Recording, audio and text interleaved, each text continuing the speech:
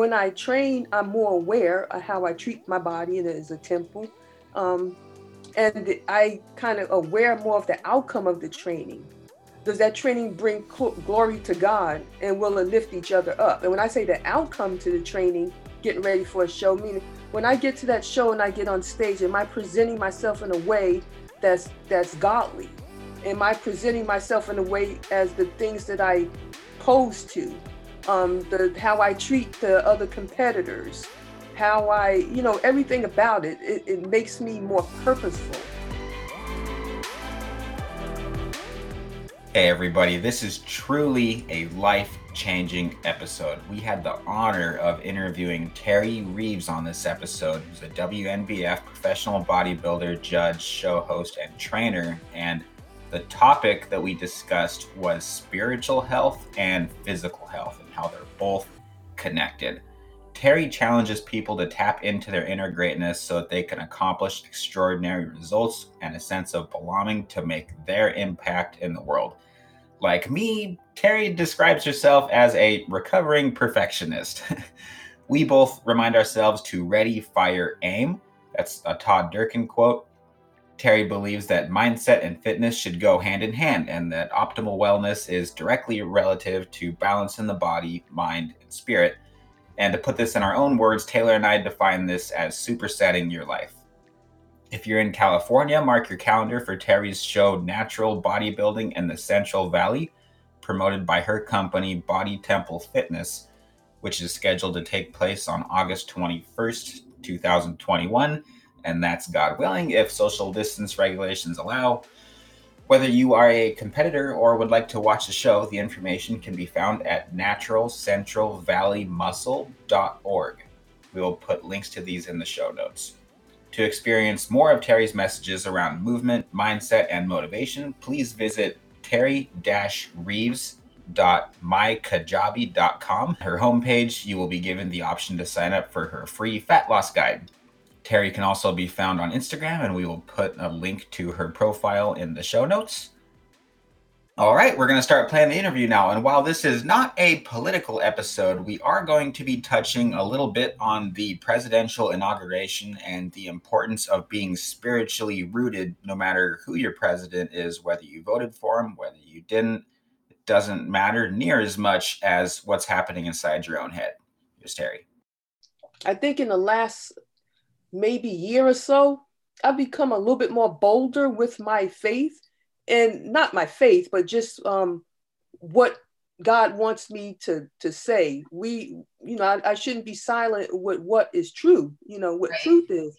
Yeah. So these things just come up, like I said, overnight, I think about it and I just come up with something. I always try to find a verse to go with everything that I'm going to say, because I don't want controversy of you don't know what you're talking about. Not that everything I say is right or correct, but I try to go, like you say, authentic and come from the heart.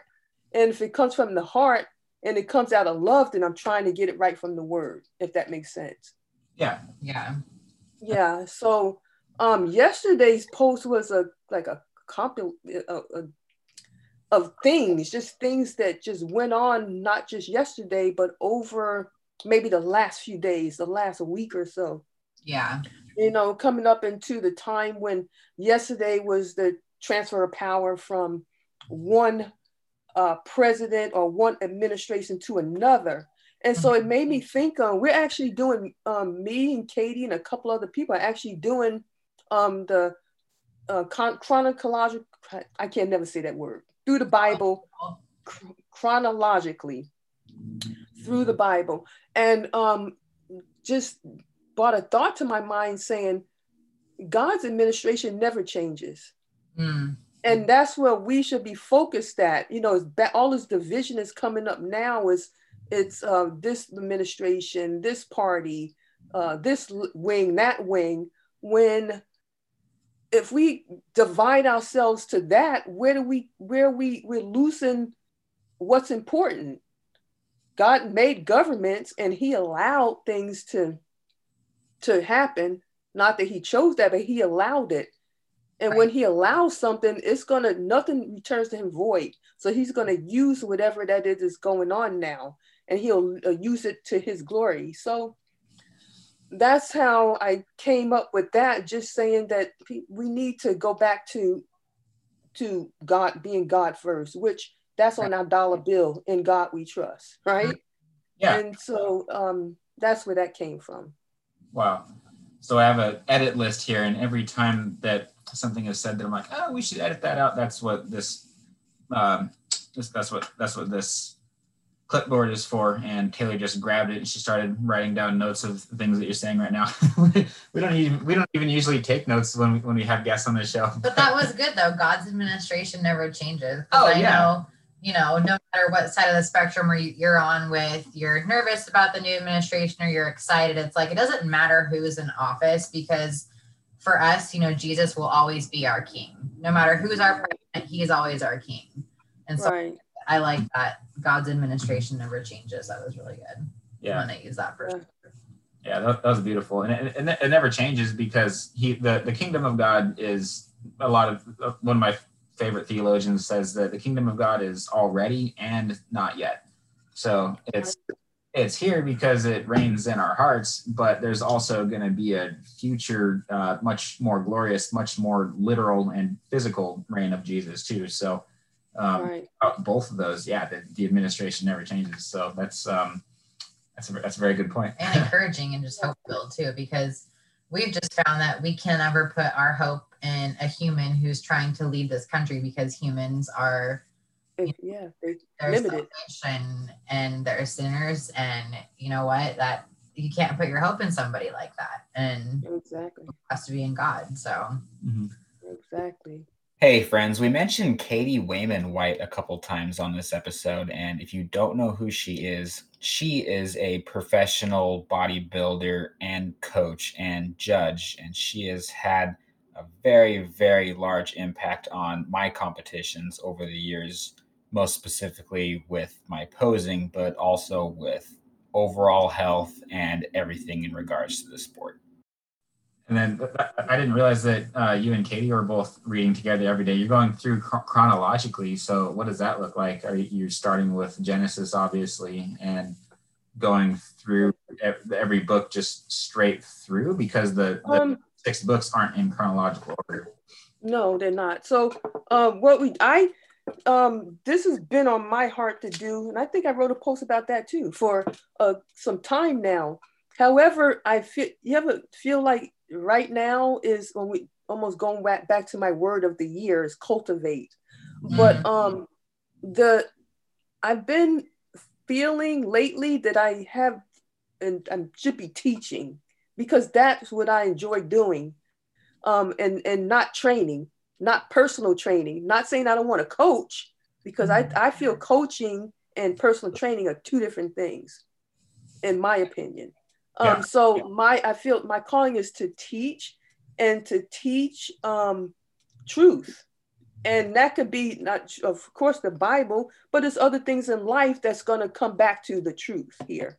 And so doing this, I called a couple of people and I said, hey, this is what I want to do. Would you like to join me? Because for 1, we're going to go through the Bible, and then 2, it's going to help me cultivate my teaching skills, if that makes sense. Right. So I called a couple people and I said, let's do this. Let's go through the Bible. Just go on the Bible app and put chronological Bible plan. And so I came up with one. I forgot which one it is, but I can send it to you if you want. And it goes from, it starts at Genesis, of course, but then the next, as soon as you get past the creation, which is Genesis 1 through 11, it goes straight to Job. So we went through the whole book of Job, which was probably the best book to go through at this time. That book, and I studied, usually doing this, I don't study, I just read. I think you asked a question about that. I just read it.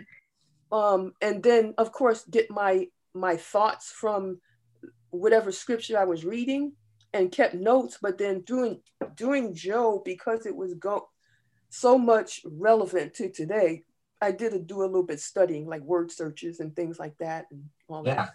How is the book? that's an intense book. It's a powerful book. Yeah.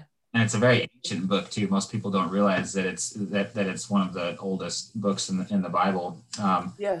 You said that it's very relevant to today. How is the story of Job relevant to today? I'm glad you said that because I thought when I read the book, I'm like, oh, it's all about just losing everything and doomed and Job.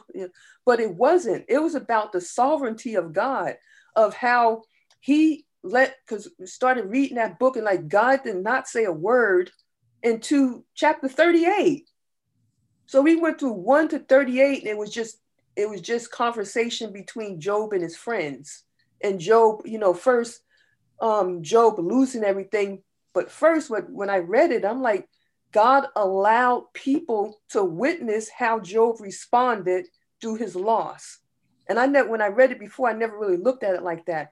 But all these things that he lost, these people that came to certain select people that God chose to tell him, Job, you just lost this. I just saw that you just lost this. You just lost all your kids. And God allowed these people to see how Job reacted to that loss. Job lost everything. And he just said, I came naked to this world, and this world, that's how I'm going to leave. Blessed be the Lord. And that's how he responded. So that's God's goodness right there to Job, because he's able to still remain that integrity and faith. And then to the goodness of these guys that witness him witness him still being faithful after he lost everything. So, that's it's the story behind the story. So if we look at it, like most of us look at it, it's like, man, that's just a book of just gloom and doom. But actually it's not. And then God starts talking and reminds him, like, who was here? Where were you when I did this? Where were you when I didn't do this? And who made this animal, Leviathan or whatever animal that has all this powerful strength that no one can tame, but I can? And then at the end, Job was like, I've heard about you, but now I have seen you with my eyes. And then, not that because of that someone will get everything back, but everything was restored to him. And we look at it as restoration of stuff, but his restoration was of his peace and his friendship with God. So when you look at that book, it's more of just the sovereignty and the grace and the mercy of God. That's how I looked at it. Yeah, that's how. Whenever a passage doesn't make sense, if you bring God into it or God's power into it, or if you put Jesus in the middle of it, that usually ties everything together and makes it all make sense. Yeah.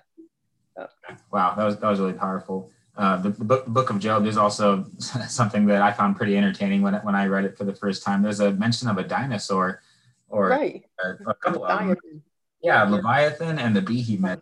And the Behemoth is described as having a tail like a cedar tree, and if you believe in 6 literal days of creation, which we do because that's what's said, is that would imply that there had to have been some point where there were dinosaurs and humans cohabitating together, and before they were extinct. That makes sense that you say that chronologically it fits right around after Genesis chapter 11, because that book is broken up into 2 halves. You got chapters 1 through 11 and then 12 through 50 with the patriarchs right after. But the Behemoth, though, it is funny to see what scholars will say in the study notes about what that is. They're like, oh, it could be a cow, it could be and I'm like, tail like a cedar tree, like that's of any cows that have a tail that size, or like hippopotamus is what some scholars say, or an elephant. I'm like, that's a sauropod. That's a brachiosaurus, or some sort of strange mutant cow or something. But yeah. Yeah, I kind of looked up pictures, see what they look like, and it just looks like some kind of beast coming out the ocean, and something weird but the main thing is something so strong that no man can tame the thing. And no matter who, because I'm like, God made people that could tame lions, and he has people that has gifts that could tame whatever, a bear, a grizzly bear. It's people that could do that. But this thing is like nothing, no one can tame it. But so that's just the sovereignty and the strength of God right there. Cool.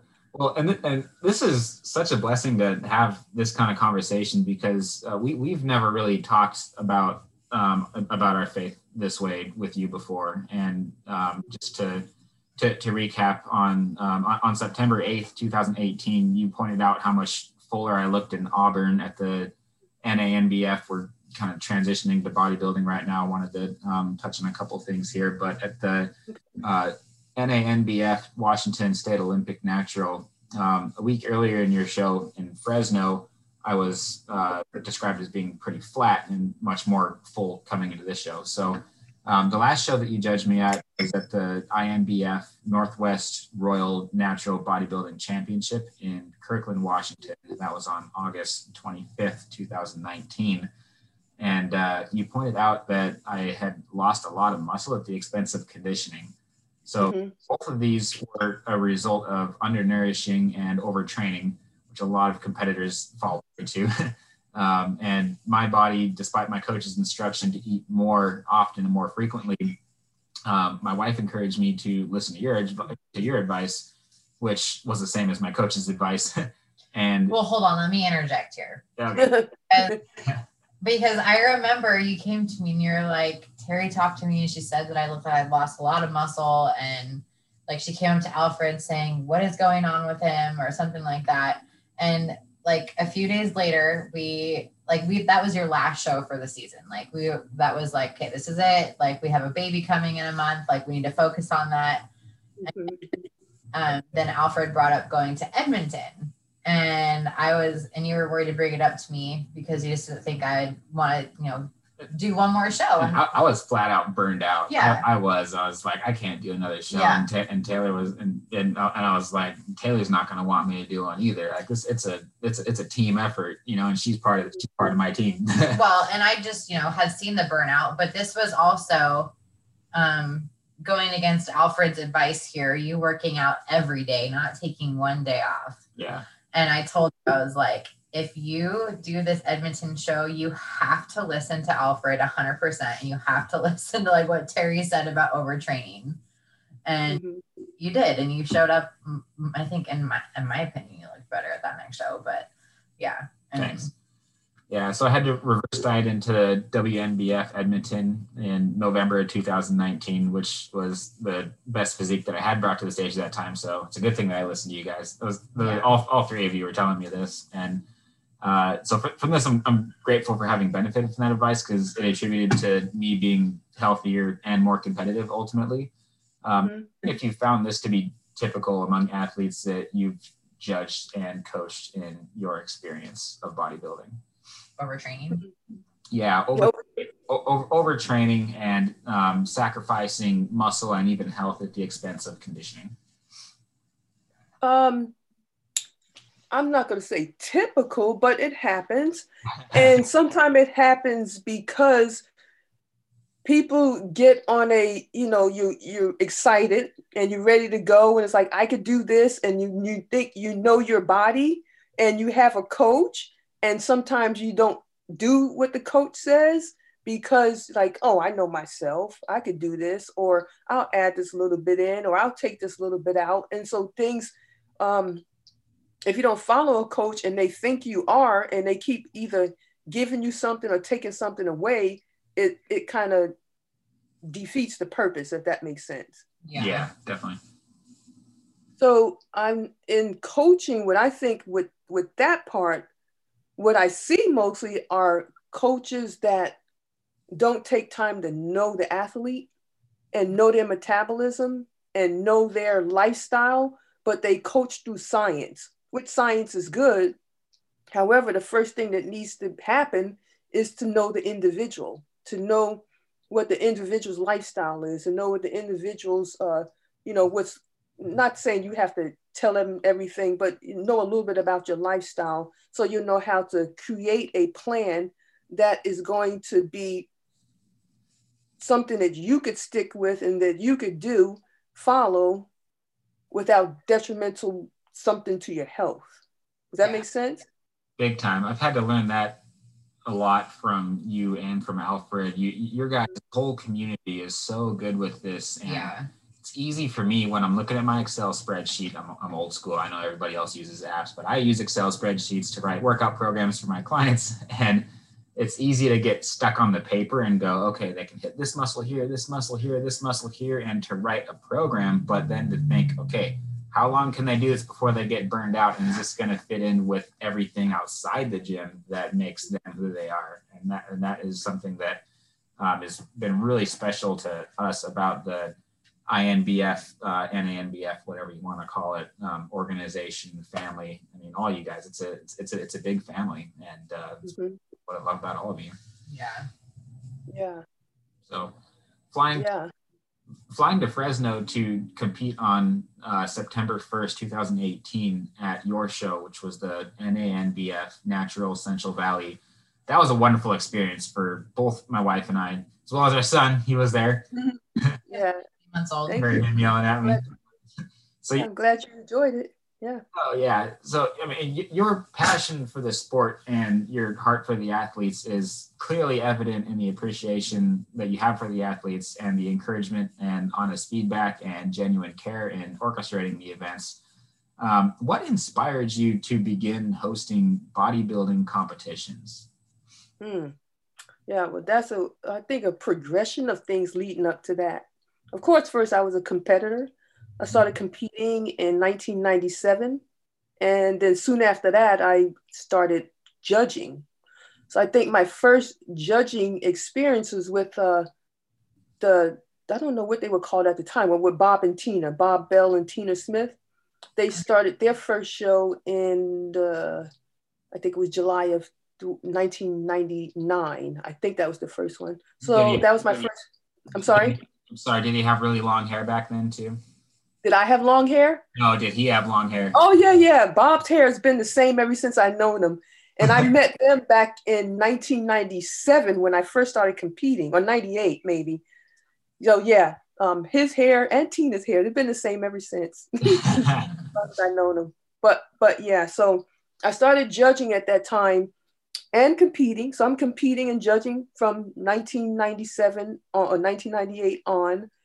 And I was coerced by Bob Bell and Tina Smith, actually. No, I'm just kidding there. But they did say, why aren't you promoting a show? It's been 10 years, 10 years of judging and competing before I started to promote a show. But I started because like you say, the organization has so much that was in common with my core values. And then not like other organizations, not saying that those are bad, but treating the competitors as people, not numbers. And I like that. And I want to be involved in doing that myself, giving them a platform to know and to display their why. And I mean by what's their why is people come to the stage with so many different reasons. Somebody's reason might just be they want to achieve a goal. They got up there because they wanted to achieve something. Like myself, I wanted to see what my body was capable of. Because I had people in the gym say, do you compete? No, I never been to a show. Hey, you should try it, blah, blah, blah. So I tried it. So it's so many different scenarios to get you on stage. But I wanted to just put that platform there to help people to get up there and display their why and to have others celebrate with them. Yeah. Give the audience to do that. So that was my why. That's why I started doing that. And that's why I continue to do it now. That's beautiful. What were you going to say something? Well, I was just wondering when you started coaching and, helping people prep for their own competitions, was that like started competing after you started promoting a show? Well, like I started competing first. I was not a trainer at the time. I didn't coach anybody. I actually hired a coach myself. So yeah, I started competing. Then I started judging. Now, when we talk about training competitors, that's not my thing. I don't really train competitors, not saying I haven't, but that's not the majority of okay. my clientele. Aren't people that compete. Yeah. Unless it's something that's I train most people that's coming from an injury or something more specific, like, hey, I like squats. I've been having trouble with my squatting mechanics, so that's what I coach them on. Or just better movement. Most of my coaching is just for better healthy lifestyle and better movement. So yeah. That's awesome. Yeah, we all have our niche. That's really cool. Yeah. Where yours is too. And that's where people need, that's where people seem to need more coaching, is usually in areas like that. Right. What aspect of the sport do you personally enjoy most? Competing, judging, coaching, hosting, all the above? All the above. They kind of had its little, like when I said, it kind of progression to things. I started competing because someone said, try it. So I tried it and I liked it. I started liking the process, the getting ready for the show, the depletion of stuff, the everything. I liked the whole thing because it was like a goal and it had me structured on something, which I like structure and that kind of thing. And discipline. It showed me discipline. And when I have discipline in one place, that's going to carry over to discipline in something else. And that's what I try to do with my clients now. I'm like, you have discipline at something. It might not be the eating and the training, but what is it that you're really good at that you excel in? And so they tell me, I said, let's try to take that same discipline and just try to carry it over to the training and the eating part. So that's how kind of look at that kind of thing. Yeah, that's awesome. Your website, the picture of you on the front of it, I almost didn't recognize you because I've never seen you on stage before. I've seen you in I think every time you have a very nice dress, and I've never seen you flex. So I'm looking at your website and this picture of you on your homepage, and both Tara and I are just like, wow, that's Terry. That's amazing. I think what strikes me the most about it is it doesn't when people get ready for a competition, they can get so big that they're massive and scary. They can get so depleted that they just look starved and they look unhealthy. But the look on your face looks like, clearly it took a lot of work and a lot of grinding to get to that low body fat percentage, which is not sustainable to live year round. We all know that. But look on your face just seems, it looks like somebody that's accomplished, fulfilled, happy, and healthy more than somebody that just accomplished something. So I hope that I explained that correctly. Yeah. Well, I try to train a way that's not going to kill me. It's hard. You get to the end of your prep and you're like, I'm tired. I'm ready to eat a hamburger and some French fries. Yes. However, I try to do things where it's something sustainable, where I'm going to be able to get up tomorrow and do what I have to do for the day and still be able to get on stage. So it's just, and that's when we talk about coaching again. You want the kind of coach or be able to know that you still have a life. You still have to do things. So your regimen to get ready for the show needs to be something that you're able to still live your life and still get to the physique or the look or the feel that you trying to get to. So I worked with good coaches too. So that was helpful. Yeah. Was this picture taken when you were a pro, or was this before you became a WNBF pro? Which one is that? Is it it's a front on my poster? That's on the poster? It's on the homepage of your website. Oh, yeah, that's the same one that's on my poster. I was a pro at the time. That show was in 2011, I think, in Kansas City at the International. Cool. That was a pink suit on, I think. Yeah, that was the like International. Yeah, yep. That was the International It was IFPA at the time. Yeah. Wow. It looks like a classic physique pose. Like if you were just to take like a silhouette of it, you got the lats, you got the narrow waist, the quad development, you have your you have your legs angled in a way that shows the quad proportions. There's separation between the front deltoids and the biceps. No, wow, that's a good pose. Thank you. Nailed that one. Yeah. Well, cool. So back to your brand again and your message that you're sharing.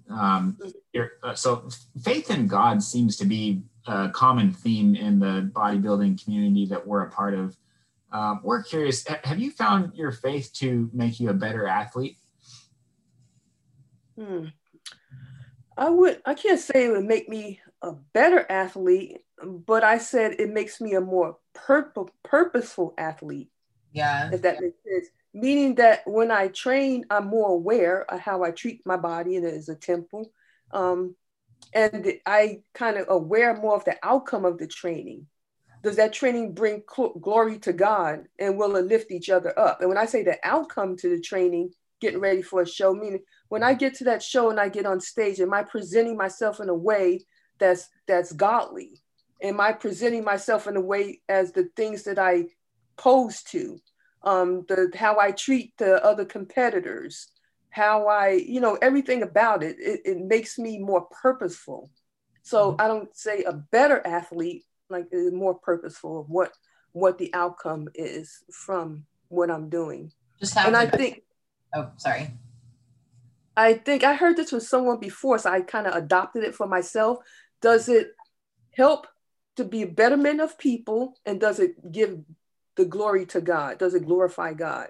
So in everything that I do, whether it's training, whatever, I'm not saying that we are human, so we're going to falter sometimes. Mm-hmm. However, you have in the forefront is it for the betterment of people, and does it glorify God in everything that you do or say, in your conversations, what you watch, what you eat, how you train, how do you dress when you train, all that kind of stuff. So I kind of look at that when you talk about my faith and in my training or competing.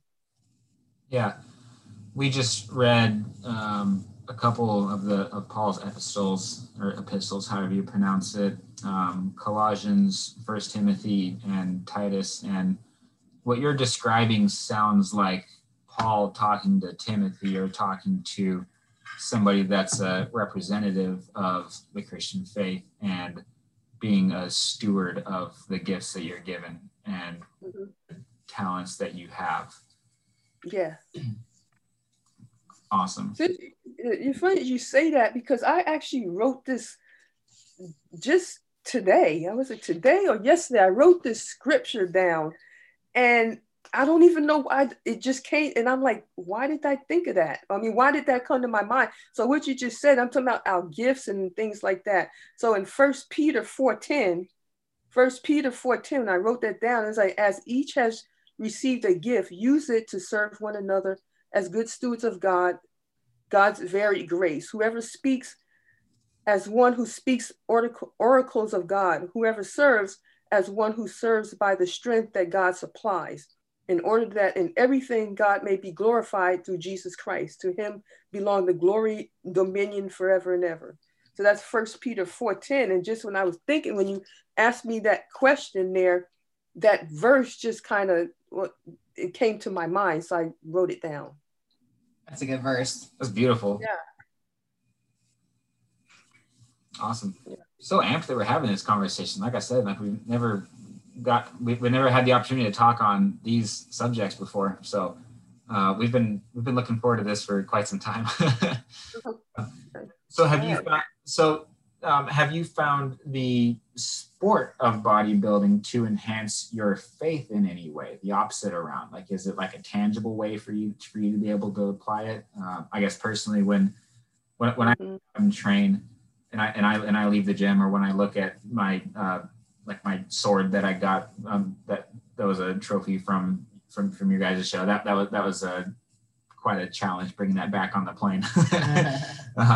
Had some explaining to do, but it's bodybuilding is just so tangible. It's like you do something and you get a result. It's very, very measurable. And when you're tracking your weights and you're in bulking mode, you your body gets bigger and you develop muscles in the places, hopefully, that you are intending to build muscle.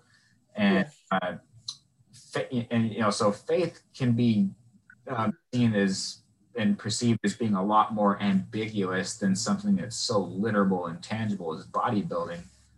So I'm wondering if you find the sport and your weight training in general to be a stepping stone for you to be able to grow more in your faith. I hope that makes sense. Exactly. I'm glad you asked that question, because in my Bible study, sometimes I facilitate a study, and every now and then I like to have analogies for everything. It's not a parable, I'll say, but God speaks to us through everything, and He speaks to us during times when He could get really our attention. And while training, this was one time I was getting ready for a show, and I was at the tail end of the prep. So you know how you could feel sometimes at the tail end of a prep, Yeah. But I actually get stronger, it seems like, when I'm leaner, probably because you look in the mirror and you could see everything. So I'm like, you flexing while you're lifting. So I'm squatting. I'm about 112 pounds. This was probably one of my last shows, maybe well, that wasn't my last one, but in Kansas City, it was for that show. And I'm squatting, and I think I was squatting like 225 pounds. And at that time, I weighed about 112. Oh my gosh. And so I'm squatting, and I get down into this squat with all this weight on me, and I pushed it back up. And I'm like, why am I doing this? Why am I like killing myself right now with all this weight? And God said, see, when you're going through trials and heartache and things, that you asking yourself why you're doing this, because you're doing this squat for 225 pounds right now for 5 reps or whatever, because you know the outcome. You know that your legs are going to look good. You know that the outcome is going to be stronger, and you're going to have more separation. You're going to have more size. You're going to have more of this at the end of that pain of you squatting at 225. Just as the same as when you're going through a trial, that I'm with you doing this, that you're going to come out stronger. You're going to have striated muscles, not muscles per tissue, but muscles to make your faith stronger. And that's why we go through things, and you keep on going because you know the outcome there. So I know the outcome. You're going to be stronger in your faith. You're going to be ready when something even heavier comes on you. You'll have more muscle to get back out of it. And so He speaks to me when I'm training. I could be, doing on my way to the gym, and I'm like, it's just something that comes up, and you ask why, and it's like, okay, I got it. Because he speaks to you, and it's like, we know we do things for our reason, but we question Him when He's doing something to us for His reason. Yeah. So it's that when we say talking about, does that enhance my faith? Yes, because those things that I go through in the everyday deal, nothing goes void. He uses all of that. He speaks to us through everything. So when through that, I'm like, well, why am I doing this? Okay, I know the outcome. He knows the outcome, and it's for better. I know that I want to get on stage and look good. I know I want to get on wherever it is and be stronger. So God is like, I got you. and I'm with you always. So just whether it's pain or whether it's good, I got you. So yeah. That reminds me of that reminds me of the verse, though, Isaiah 43:2. It's when you go through deep waters, I will be with you. Mm-hmm. All of that just reminds me. Yeah. Yep. Great. So I was going to say, you need to be careful about how close you are to your microphone, because I think it's on fire right now. That was a mic drop. That was incredible.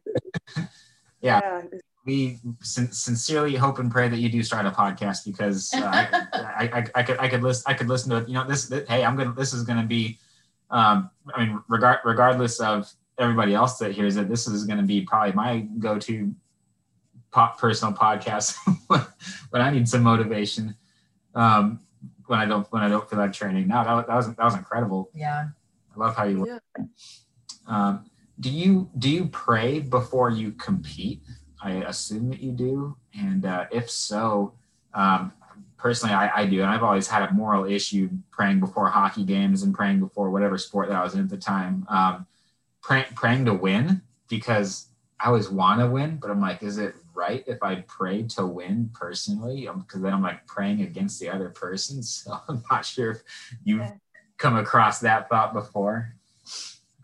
Yeah, I do. I pray before an event. I pray before competing. Actually, I don't know. We did this in Sacramento one year for something, and we for the 20th year anniversary for the Sacramento show, and it was four of us that came together for a women's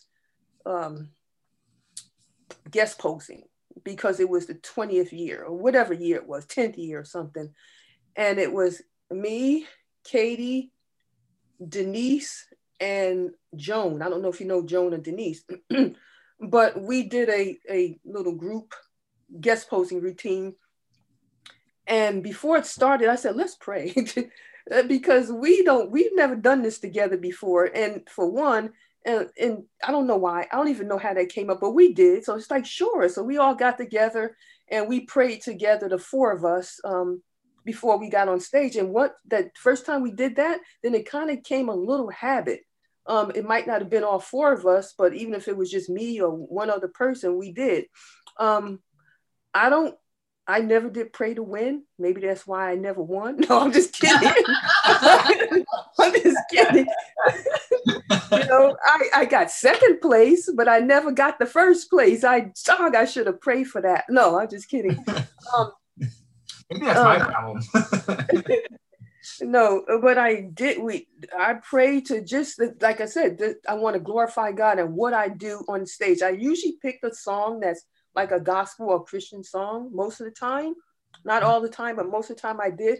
And it always meant something. It always meant, and I wanted to be where, if it's just one person to say, I felt like a drawing of the Holy Spirit or something, even if they didn't know what it was, and yeah, so that's kind of what I pray for, just that it glorifies God, and that if it's just one person that could get something, that it encourages some person in some way. So yeah, that's what I do. Wow, I love it. My brother and I and Spoon, I don't remember his real name, but you know who I'm talking about. Okay. I was following him on Instagram leading up until our conversation at the Hollywood Supernatural, which was midway through my last competing season in 2019, and he had made a post of Isaiah 64:8, and I was watching all of his posts because maybe this isn't a good idea to do, but I like to get an idea of who I'm up against, and if I can find somebody that I know is going to be at the competition that I know is going to be tough to beat and is going to be somebody that's very competitive. I'll follow them every day and watch all their posts and just have an idea of who I'm up against, and it gets me the grind week. Peak week is not really the hardest week for me because I'm kind of running on adrenaline at that point, but it's like 2 weeks out is always the hardest one, and you're just doing all that cardio to get every last bit of fat off that you can. And anyway, he made a post about Isaiah 64:8. And I like to read King James Version when it's something like this. I mean, I don't study King James Version personally because I'm not that hardcore, and I'm not gonna lie, I can't understand it. But the King James Version I find to be very beautiful and poetic, the way that the literature is written. But it says, "But now, O Lord, thou art our Father. We are the clay, and thou art potter, and we are all the work of thy hand." And that one hit me so hard, to think that obviously it's talking about something much more bigger and much more impactful and powerful than bodybuilding, but it made me look at bodybuilding and my competition at the time of basically a smaller, more tangible analogy of what the ultimate purpose of this verse really is. And so when I met Spoon, I couldn't wait to tell him. I was like, hey, this is before the competition even started. And I was like, hey, man, I was like, you made this post, and this is something that I prayed every day. Come up to this. I was like, man, like, I don't even know you, but are you down to pray before this competition starts? And he's like, yeah. And so him and my brother and me all just took a few minutes and went around in a circle, and that guy was out of this world. He very, very single-handedly beat me at that show, and he didn't even win. That was the most competitive show I'd ever been to. The guy that won the pro card was just a freak. He was just this world. But the sport is amazing. That the people that do it, man, when you get to know these competitors in the association, we accomplish something a lot more than a trophy and a tan and some pictures. Yeah, right. Absolutely. Hey, everybody. So the soul and the body are both connected, and the health of one will affect the other. So it's very, very important to give attention to both aspects of your health. And so we're going back to the soul and the spirit side of things right now in this interview. And we asked her for some tangible, practical ways that she goes about developing her spiritual health. Well, my methods actually evolve. So it started out reading, you read the Bible. I'm gonna go back even years. Like before I was even a Christian, I read the Bible. I read it. I didn't know, what I'm reading, but I would read it, and then you become Christian and you still read and you go to sermons or your service and you learn and you read, but then now it's a little different. It started out where I just do a highlight, whatever was important to me or whatever stuck out to me. I would get my yellow highlighter and I highlight, what sound good or what was important or what I thought was important for some aspect, which now we know that every piece of the content is relevant. So I do a SOAP. It's called SOAP. It's a method called the SOAP method. And it's just an acronym for S is for scripture. So you find that scripture, whether it's you read the book, but then through that book, God is going to have what he wants you to focus on. So whatever scripture that is that I'm going to focus on, I write that down. And the O is for observation. So what did I observe from that text that I just read?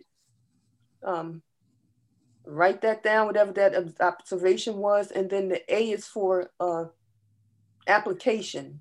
So how is that going to change my life today? What can I do today for this, what I read and what I observed, to make a transformation in me today? It might be one little thing. And then from that application, I write a prayer, say a prayer, write a prayer on how, if you don't know how to apply it, ask God to give you wisdom to apply it. And if you do that every single day, this thing, like I tell the clients with anything, if you do that every single day, just think it's 365 days in a year. You have 365 opportunities of some kind of transformation, so that's how I do that. But then also it's evolving from that. I read this book. Her name is Jen Wilkin. Jen Wilkin, she wrote a book it's called Women of the Word. And the book is about how to study the Bible with our hearts, with our whole heart and our mind. So that book, she's one on really digging in and reading for purpose and perspective and I can't remember all of them now, but the P's, it's like 5 P's: purpose, perspective, passion, and something else. So reading that book, it kind of helps you to even dig deeper and go into word studies, because a word can mean something different in this part, in this scripture, than it does in something else. So learning what that word means in that context. And like, I think you were doing that a little bit, like what's the word mean in Hebrew? And what does someone's name mean? What's the identification of someone's name? So just things like that, where, as you get a little older, and I don't mean older in age, I mean older in your knowledge of the Bible, your study method changes a little bit. So yeah, that's what I do now. Great. We're putting that book, Women of the Word, in the Women of the Word. Yeah, it's by Jen Wilson. Yeah. Yeah, Taylor's on Amazon right now, and she just bought it. Oh yeah. It really helps you. I like Jen Wilkin. Did a Bible study with her. I think it was Genesis, and she makes you. She doesn't, try not to look at commentary first, because when you look at commentary first, it takes your mind to someone else's observation. Exactly. But not saying, because I use commentary, but if I just went straight to a commentary, I'm gonna think of someone else's study, But read it and ask God for wisdom as you read, and then look up commentary, and then do some breaking down of words, like transforming words like here, therefore, and if you do this, or why, or when you do this, just things like that. And then know who's talking and who are they talking to and all that. And then kind of get more of an idea of what are you saying. And then if I still don't understand, I'm like, some things I'm not. And then I have to look up a commentary. Even then, some things we're not going to never know on this side. It's all might be a mystery. Not saying that he hides things, but it's some things that we're just not going to understand over here. So that's okay. Yeah. Absolutely. Yeah. David Guzik, one of my favorite pastors, says that the best commentary on the Bible is the Bible. Yeah, exactly. First time I read Daniel, I was like, I read a dream. And I'm like, what's that dream mean? And I went and looked at all these commentaries and then read the next chapter. I'm like, the angel comes and explains in the dream. Yeah. That's one of the commentaries I look up, is David Guzik. Oh yeah, every time he's I love his perspective, and he gives you an idea of, like, a lot of scholars believe this, a lot of scholars believe this. Here's kind of what my take is on it, and then goes to the next verse. Very, very expository. Mm-hmm. Yeah, and no formal education. Doesn't have a PhD, but you don't need one. Yeah. You don't. Awesome. So do you ever read the Bible for pleasure, like without studying and analyzing every detail like I do? Yeah, you know what? Now that you say that, now it's kind of hard when you read something, it makes you kind of like, man, I got to know more of this. I can't just, but going through this, read the Bible in a year, it's no way I could study the whole year like that. So I read it, and I find scripture, like a passage that, like, man, this one, I need to know more of this. But to read the whole Bible, what we're doing now, and to study the whole thing right now, it's kind of hard to do that. Yeah. So, especially with all the other studying things that's going on now, it's hard you have to find something and say, okay, we're going to study this. But I did do the book of Job and Ruth. Those two books, I just finished the study on those two. Mm-hmm. And, but what we're doing now, I'm just kind of reading and taking some observation from it. Still doing the soap thing, but not as a big study. That sounds very practical, like a very practical and realistic approach, because the soap method, that's scripture, observation, application, and prayer. That sounds pretty similar to what we do. That's like a deep dive, like, because we're just getting done with Genesis and books like that, and like Daniel and like Revelation. It's like those pretty much require a deep dive, and that's where it's really worth it to do so, because there's such pivotal books to where everything else really fits into those. I mean, Genesis has elements of basically every other book in it. There's cross references to, I'm pretty sure, like every single book coming back to Genesis in one way or another. But to be able to read for pleasure and resist the temptation to overanalyze every single thing is something I probably overanalyze. No.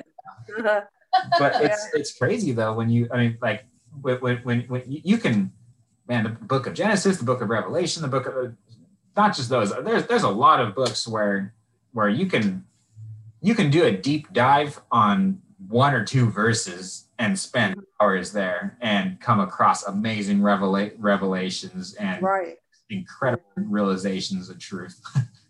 Yeah.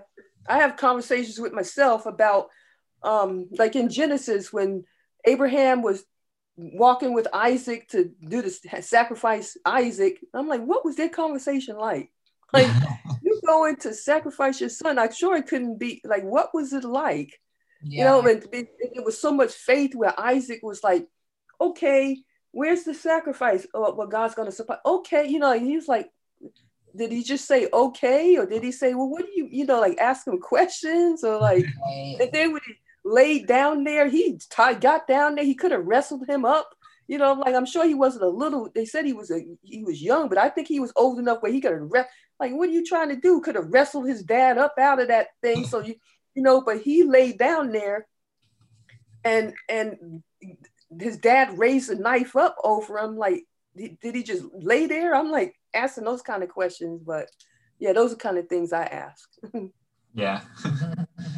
Me too. The most remarkable thing to me about that story too is that I've always looked at it before as God testing Abraham, but if you read the story in context, I'm sure you've noticed this, everything leading up to that point, God is giving Abraham many, many opportunities to grow his faith and prepared him up until that point. And so I think that most people look at that and they're like, oh, Abraham was so faithful. Well, yeah, why was he faithful though? I think that was God's way of demonstrating how powerful he did Abraham, the way that he was able to develop into that man of faith that he was. And child sacrifice was like a popular thing to pagan gods too. And so like it seems like a very strange request to show somebody's faithfulness, but I guess that made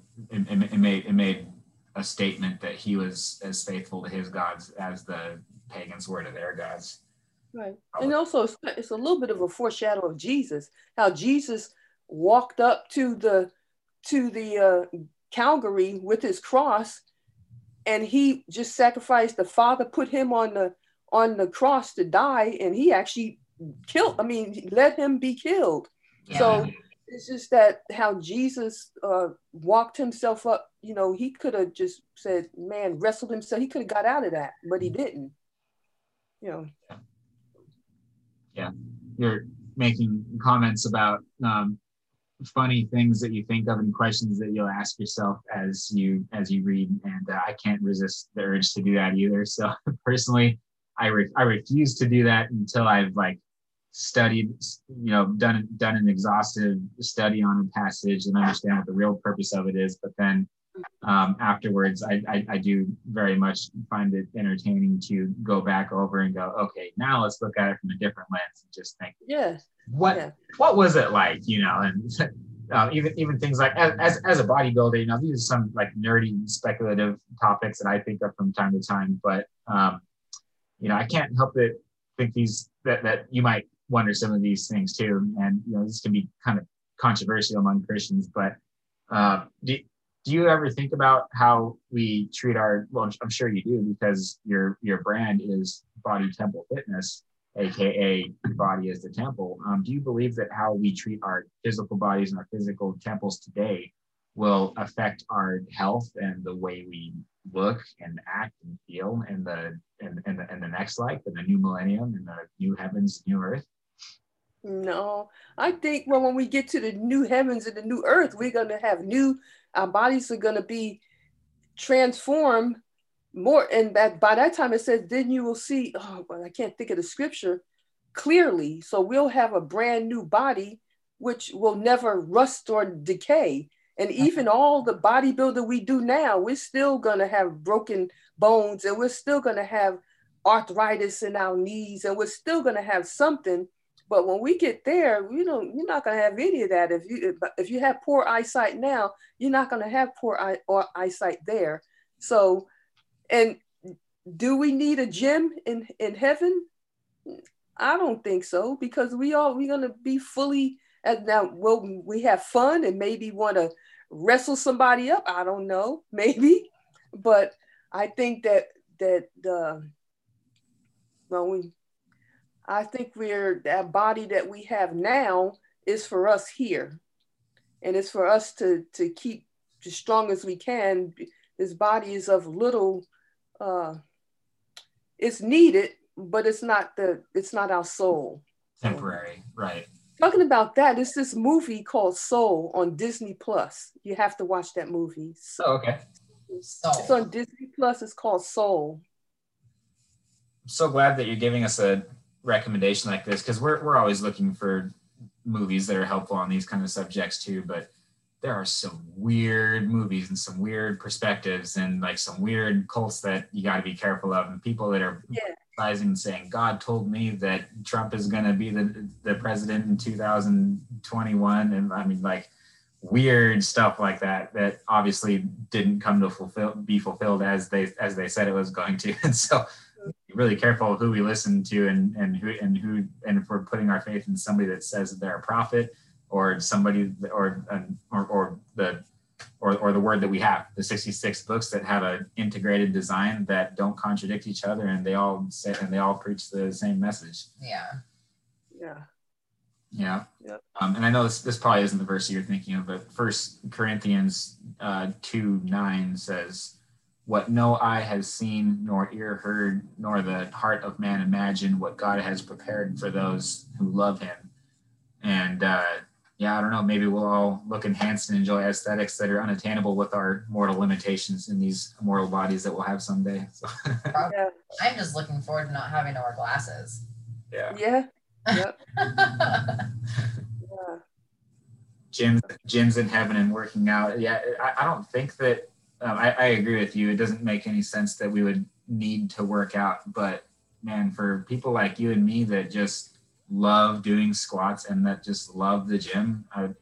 New Jerusalem is supposed to be, I think, I didn't do the measurements and the calculations myself, but apparently it's supposed to be about half the size of the United States. Sounds like plenty of space for some good high quality gyms. Well, I think only thing we'll need the squats for, and to have strong legs so we can worship God.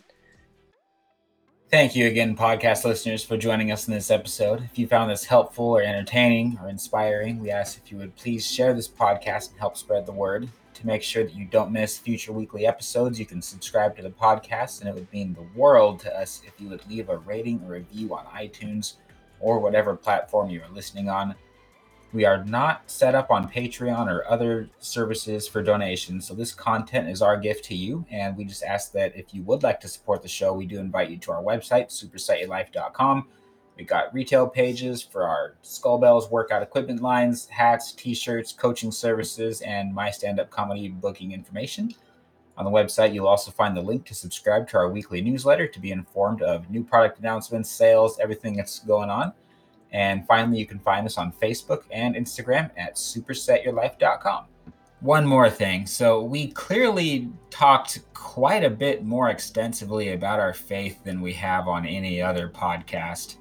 And if you share our faith, then you probably agreed with everything that we said. Maybe not everything, hopefully most things.